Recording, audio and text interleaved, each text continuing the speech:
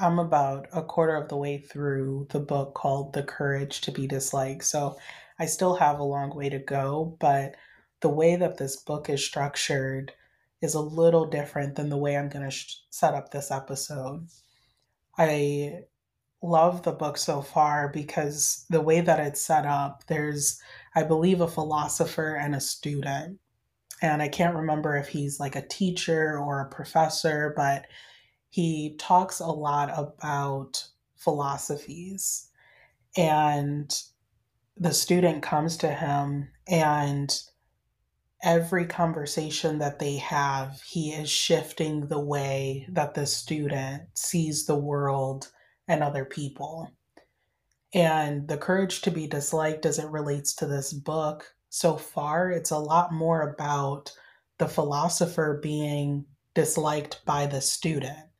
He doesn't like what the philosopher has to say about the way that he sees people at all. I don't know if we've reached one conversation. I'm interested if there's a character arc that happens by the end of the book, or maybe in the middle, there's something that starts to shift, maybe. But I'm about a quarter of the way in, and this student really hates that there's so much truth in what the philosopher is saying about the way that he's choosing him to challenge the way that he thinks about people. And in so many ways, the philosopher is not telling the student anything that he wants to hear, but it is so evident that it's everything that he needs to hear so that he can truly show up in life differently.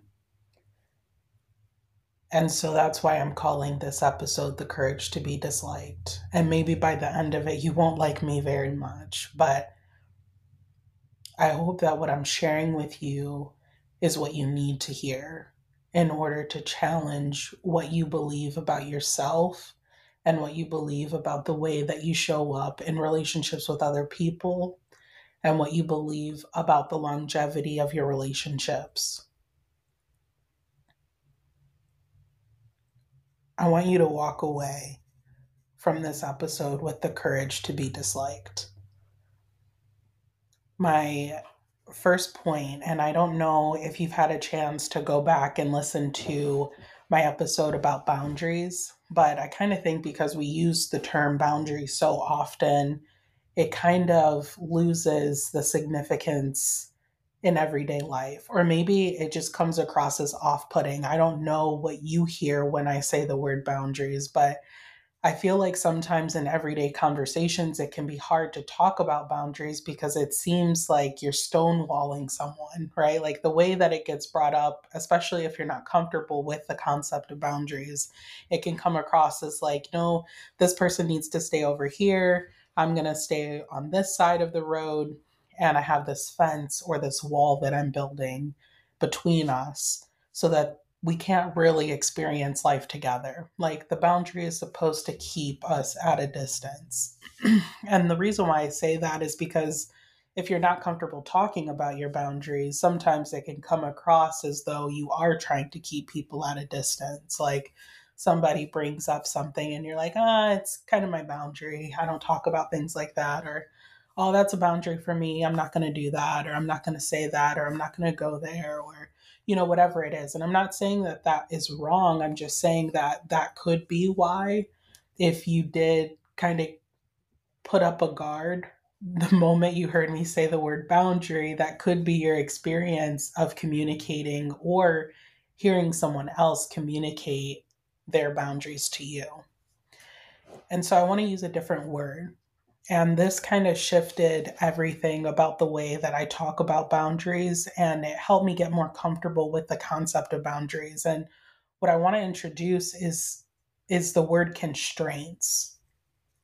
And the reason why I think there's a lot more flexibility in there is because you can't really use the word constraints in everyday words, right? Like we use boundary in everyday language, but you're not really going to say, oh, that's a constraint I have, right? Like you got to figure a different way to talk about constraints because it's not an everyday language word. I guess you could, but this might encourage you to branch out. Now, the difference between boundaries and constraint, I think they're slight, because boundaries, to me, there's nothing unhealthy about having boundaries, but you can build walls unnecessarily. And so that's really what I talk about in my episode about the four principles of building healthy boundaries, is talking about the difference of building a wall and building a fence in your relationships. And that'll shift, that's like the first step that'll help you shift the way that you think about the word boundaries. But this is like pro level talking about constraints. It's like when you're ready to talk about building fences versus walls in your relationships, now we can start playing around with this concept of constraints. It's kind of too soon to do it before you understand what a boundary is and how to use it and how to feel comfortable with boundaries themselves. Now, what constraints are just a little less intimidating, right? Like a constraint in a relationship is just putting boundaries in place for yourself. So it has a lot less to do with the people around you and a lot more to do with becoming more self aware about what your wants are and what your needs are. And that is why I think this whole episode is going to be about your courage to become disliked, because we're no longer talking about only what you need, like what you need to do or what you need to restructure or reorient or reorganize in order to live the healthiest life for you. But it's also about your wants. And I think there's a lot of uncomfortability with advocating for your wants in a way that it's a lot more clear and easy to navigate your needs. So, constraints. I think of constraints as a way to really open the door with communicating your wants in relationships. And this applies to any relationship. You can introduce a constraint. What it could look like is an active way to place or respect wants that you have and communicate those to other people in a way that's not off putting. So, for instance, at work, if you notice, for instance, that you're having trouble saying no to a particular coworker, right? Like they just are somebody that just has to be, maybe they're on your team, you have to work with them, you got to navigate how to work with them. It might help you enjoy your job better if you figured out how to work with them, rather. But you have a hard time telling them no or respecting your boundaries because you don't feel like it's a need, it's more of a want. Like you just want them to stop asking you to take on their projects. You don't necessarily need them to, right? Like you're going to be showing up maybe at work 8 hours, 9 hours, no matter what. And maybe you work in a project based environment, but you don't want to use or take on their projects. You want to explore other projects. So introducing constraints in that kind of relationship would look like such and such, maybe let's call her Barbara. Barb comes to you and she has yet another project of hers that she wants you to take on at work. You don't want to take on a bunch of her projects today. So you introduce a constraint. Hey, Barbara, thank you for thinking of me for this project. I have some other responsibilities, including my own work plan that I have to work through the rest of the day, but I do have an hour. So if this project can be completed within the hour, then let me know. I would love to consider that. So see how it's not saying, oh, that's a hard boundary. I'm trying to have work-life balance and taking on your projects. It really just, it shifts that and it causes my work-life balance to become imbalanced. Like sometimes if we don't feel comfortable talking about boundaries, that's how we can choose to talk about them with other people.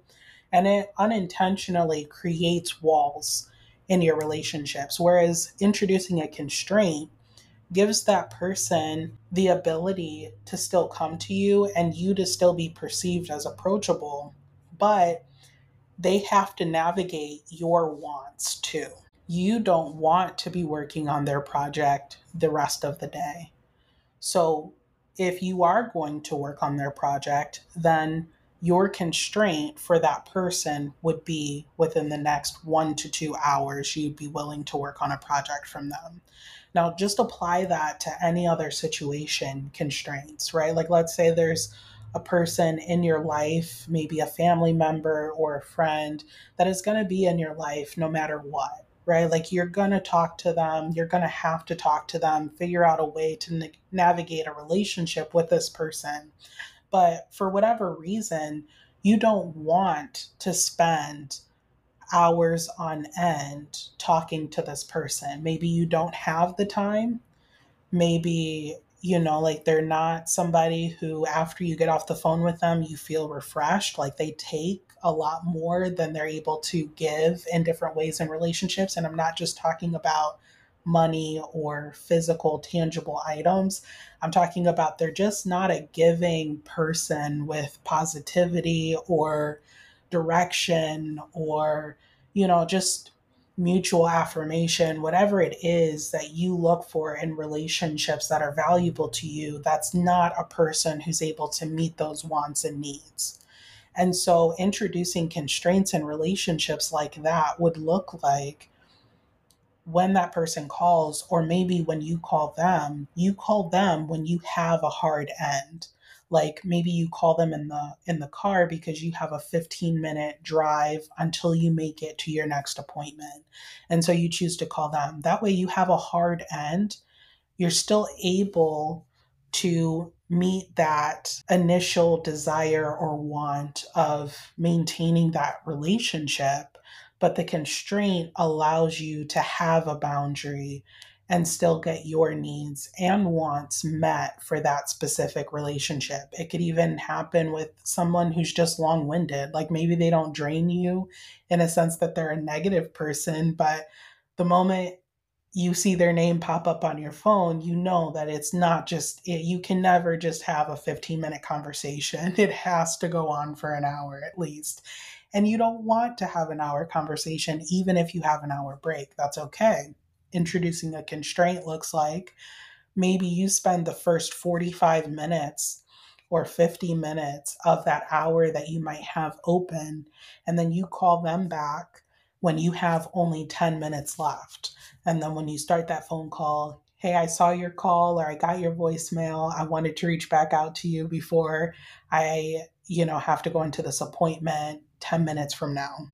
Like, how are you doing? Or is there anything I can help you with? Depending on who it is, right? In another situation, this could be again at work. Like maybe you have a want or a need with a client to build a relationship. This is really going to help you get to the next step. Like you're really ambitious, you want to grow at your job. And this important client only tells you that they have a window before your regular office hours. Like they don't have a lunch break. So they have time at 7:45 and maybe your day or your office hours begin at 8 a.m. You also leave the office at 5 p.m. This person, this client that you really want to work with says, hey, I can only, talk about this at 7:45. Is there any way you can make it work for me? What a constraint would look like is reinforcing the office hours that you have available and making them work around your constraint, right? Like they're able to voice their want. Their want is for you to come into work 15 minutes earlier or maybe stay an hour later. But a constraint would be making it still possible to have this working relationship with this client, but reinforcing the constraints by which it would work for you too. So it's coming back and saying, hey, John, I know, you mentioned that you have time 7:45 or maybe at 6 p.m. My regular office hours are 8 a.m. to 5 p.m. I want to be flexible. This is a priority to me as well. That is the time that I have available to you. Is there any chance that you could take a 15-minute break between 8 and 5, and I can make those times work for you. I'll prioritize you first. I'll get you on my books first.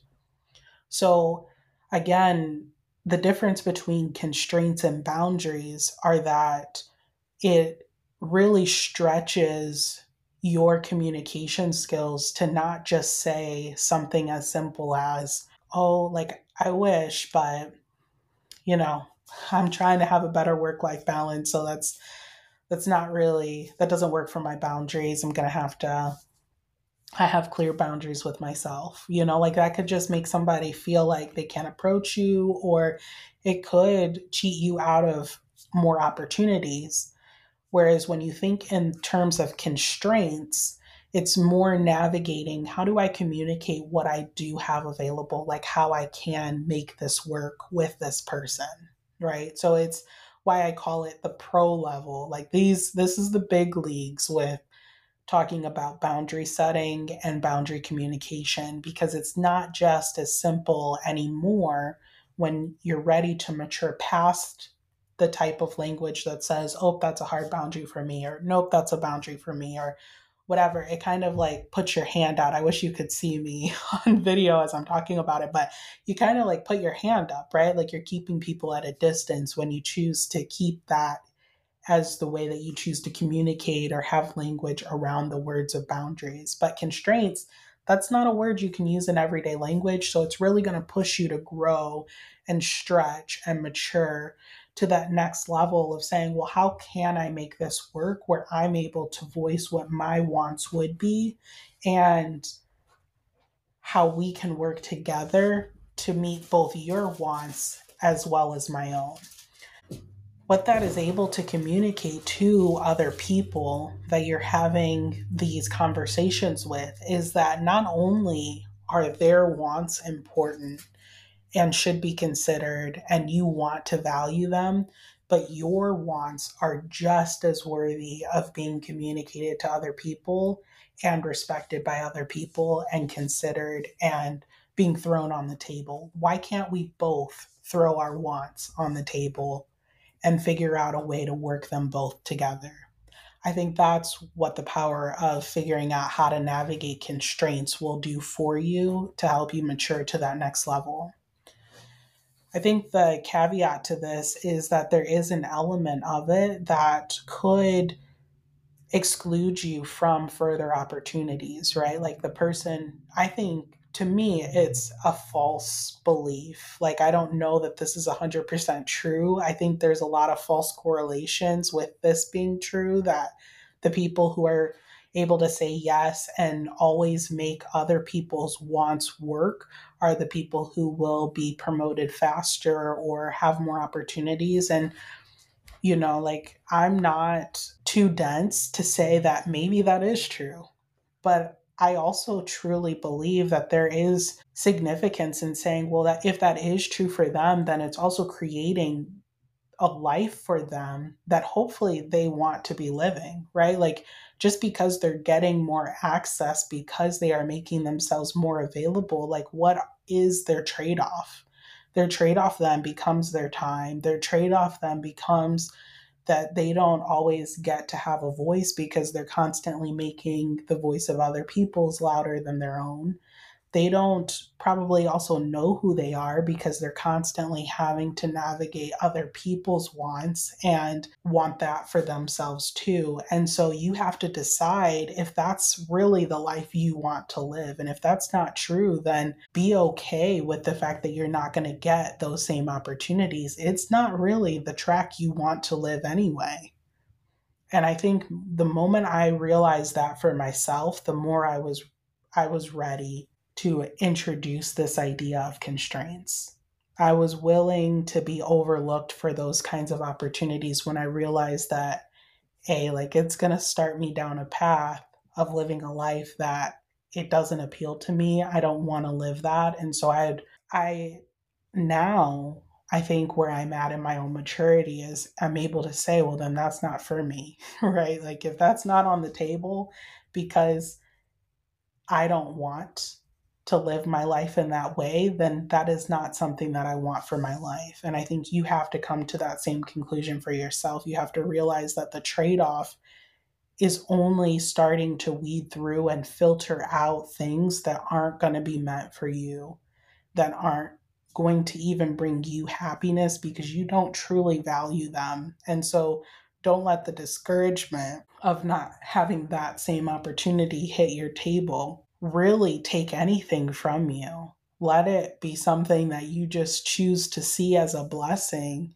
that it was able to be filtered out of your life. Now, my second point is I don't think you're too nice. I think you're a people pleaser. What I mean by that is, I think when you grow up and you're just used to saying yes to people all the time, and maybe you truly are that laid back, right? Like, couldn't be me. And I used to say that I'm like the most laid back person. And the more I get to know myself, the more type A I become. I am not a laid back person, but I truly don't believe that the majority of people are laid back in the truest, purest form of the word. I think true laid back people, I'm just going to throw out my own data here and say that that probably makes up like 1% of the population. I truly don't believe that there are that many people that are laid back. I think we have a world full of people who are people pleasers. And I think culturally, it just varies by where you're at. You either are more culturally bound to be people pleasing with family members and people that are within your tribe, or you are more inclined to be people pleasers in the corporate world in order to get ahead and navigate it, or you're more inclined to be a people pleaser in relationships with friendships. I really think that makes up the majority of people in the world. I don't, I just don't buy into this idea that there are that many laid back people. So I'll say it again for the people who missed it. I don't think you're that nice. I think you're a people pleaser. And I think part of it maybe stems from a fear of not wanting to rock the boat, not wanting to have people who don't like you. And I say this with the utmost grace I can possible because I am in that boat. I literally had one of my coworkers who's become a really close friend, and he was just like, Ramika, like, I mean this like in the kindest way possible, but you just love to be loved. And at first, I was embarrassed by that statement because I was just like, man, like, do I come across as someone who is just desperate for people to like me, or like a wooer, or I don't know if you guys are familiar with that term, but a woo is somebody who likes to like win over people and be liked. And I was like, do I come across as somebody who's just like desperate for attention? Like, I just felt embarrassed by that statement. Ramika, you love to be loved. And so my first inclination was to just start apologizing for it. Like, I'm so sorry, because that's what I judged myself for when I heard him say that. I was like, I'm so sorry. Like, I don't want to come across as somebody who's like attention seeking. He's like, did I say any of that? I was like, no. And he was like, okay. He was like, that's not what I meant by it, but you do love to be loved. And he's like, and it's not a bad thing. Like, you're also really easy to love. And I don't know that there's anybody who doesn't want to love you. And though I would argue that point, that's the nitty gritty, and that's beyond the point that I want to make in this episode. But I'm sharing this with you because I know it to be true for myself. I think we have a lot more people pleasing to grow through. And I think the most simplistic ways that it shows up is just trying to be relatable. And I think one of the things that is kind of one of those symptoms or byproducts of trauma is that you gain a lot of wisdom, and wisdom in the sense that you just get a lot of experience getting exposed to a lot of different things. And so you can relate to a lot of people with a lot of, it's very niche, right? Like, somebody can come up to you with the most niche experience, and you could probably either imagine yourself in that situation or you've lived it because of what trauma has exposed you to. And it's so cool on one front because it allows you to really just connect with so many more people than the average person. And that's probably one of the coolest blessings I would say that comes out of trauma is just the amount of connection, the potential for connection that you have been given, whether or not you've chosen to explore that. I'm telling you from experience, it is one of the coolest byproducts of trauma. And there's so many things that I attribute trauma to that I'm like grateful for. And I know it might sound twisted, but there's a point where you have to be willing to look for the good in some of the worst, darkest moments that have happened to you. And so that's one of the ways I choose to give credit and look for the good in the trauma that I've experienced is I just see it as a way to connect with so many people. Now, one of the hardest parts though to that is that you have to get come to terms with the reason why you're choosing to connect with a person. And that is going to be the most revealing about whether or not you should continue saying what you're getting ready to say in order to relate to that next person, right? And here's what I mean by that. I will catch myself sometimes trying to relate to people, and the why, when I ask myself, the incentive is maybe they'll find me cool enough. Like maybe they'll find me fun to be around or funny or impressive or respectable or whatever, right? But you can't just stop there. Why then is that important? Why do you need people to see you as funny? Why do you need people to see you as respectable? Why do you need people to see you as interesting? And when I ask myself that question, that gets me to the true motivation to trying to connect with that person. Well, if they saw me as funny, if they saw me as respectable, if they saw me as important, then maybe I wouldn't be so easy to leave. I'll just let that sit in. Now, as sad as that realization is, that is it used to happen a lot more often than it does now because only because I'm aware of it. But what I realized was the things that I would say to people and the stories I would bring up in conversation and the ways that I would choose to connect with people would consistently lead me back to a fear of not wanting to be abandoned by other people. So, what is it for you? And I want to encourage you to be willing to hold back from saying certain things or choose to say something else if it's stemming from a place of fear or insecurity. And what you'll start noticing is a shift in your conversations. You're willing to not just relate on stupid stuff anymore. And that's the thing. Like a lot of times, what I would say, thinking that that was going to be perceived as interesting or respectable or funny to another person, when it stemmed from not wanting to be abandoned, it really wasn't so funny or interesting or respectable at the end of the day. A lot of times it would be self sabotaging or it would talk down about myself in some kind of twisted way that I would make funny to myself, or it was a relation to that other person that really wasn't a big deal in the grand scheme of things. Like, oh, I like potato chips, but I really don't. I don't like potato chips. I prefer Doritos. Like that's not gonna make or break a relationship at the end of the day. I don't need to relate to this person who loves potato chips or would eat potato chips every single day of their life. It's possible that we could still be friends and I like Doritos and they like potato chips.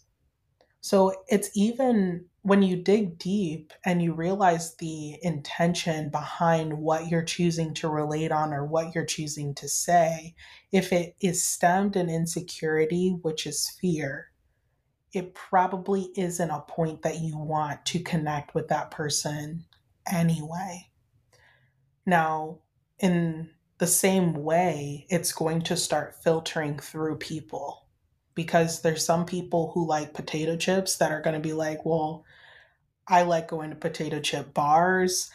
I like eating potato chips. I like going to events that have potato chips at them. And that's the only, like, they have different kinds of potato chips. And so if you're not into that, like, that's where I'm at. And so that's you're not your person, you know? It's not your person. And I think that's probably where the fear could come up for you is that it then becomes this game of like, well, am I just going to keep weeding out people until I have no one left? And I would challenge that. I'm going to push back on that thought a little bit. And I'm going to say, no, I think it's going to start narrowing down the people that you would want to be around a lot sooner. You're going to spend a lot less time wasting your time on people who were never meant to be in your closest circle. There's this quote by Dr. Seuss, and it's that the people who mind don't matter, and the people who matter won't mind. And I don't know, maybe I'm getting like a word or there off, but is that not the truest statement? The people who were meant to matter in your life, they really won't mind that you guys can't relate on these surface level issues. It won't matter, but they will. And the people who do care don't really need to have as much significance in your life about the things that don't matter. And so, my challenge to you is just start exploring the way that you talk in conversations. Do you tend to try to relate to people? Is it stemming out of insecurity? What is your fear? That is the number one question I ask anyone who's close to me or anyone that I'm mentoring. I am constantly asking them when it's something that they're just having a really hard time letting go of. My first question to you would be, what do you fear? What is your biggest fear that's going to happen? And for me, like I said, it's that, well, they're going to leave me. And then you have to be willing to, and this is my third and final point, and probably the most challenging. And some of you are just going to shut off the episode after you hear me say this. But I want you to let them. I want you to let them. And this isn't a concept or a theory that I came up with. I was actually scrolling through TikTok and I I do this work for myself. I hope you know this. So I don't have empty words. I try really hard not to have empty words. I told you in one of my other episodes that being genuine is one of my like deepest greatest values in my own life. Let them as a concept that I saw when I was scrolling through for TikTok. And Mel Robbins, she kind of said it on her platform and it made it go viral. So a lot more people were exposed to it, but she actually didn't come up with it. But the concept itself is let people do what they were going to do anyway without you trying to control them or the narrative. And that's powerful. Let them. Let people leave. Let people choose to leave the relationship with you. Let people go.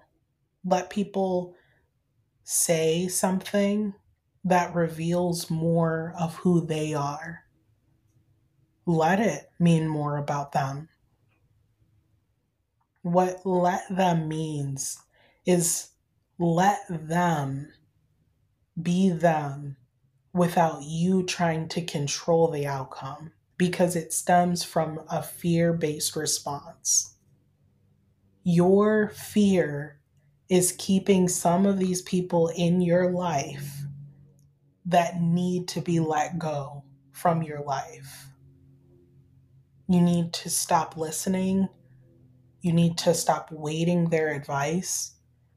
They do not make decisions that you truly want to imitate because you don't truly want to live their life. So why not let them go? Let people stay. The people who are fighting for your time and your attention, but you're constantly busying yourself, and so you're never available to the people who are truly going to be genuine. Let them stay. They want to stay. Let them fight for you. Let them make room for your wants without you trying to tell them why that's not something they want to do. You see, let them is all about releasing control, but you can only do it if you're willing to face whatever your fear is. Tell me, what about this was challenging to you? What about this do you want to apply in your life? What about being disliked is so hard for you? Let me know on Instagram, shoot me a DM, leave a comment, and we'll plan to talk soon.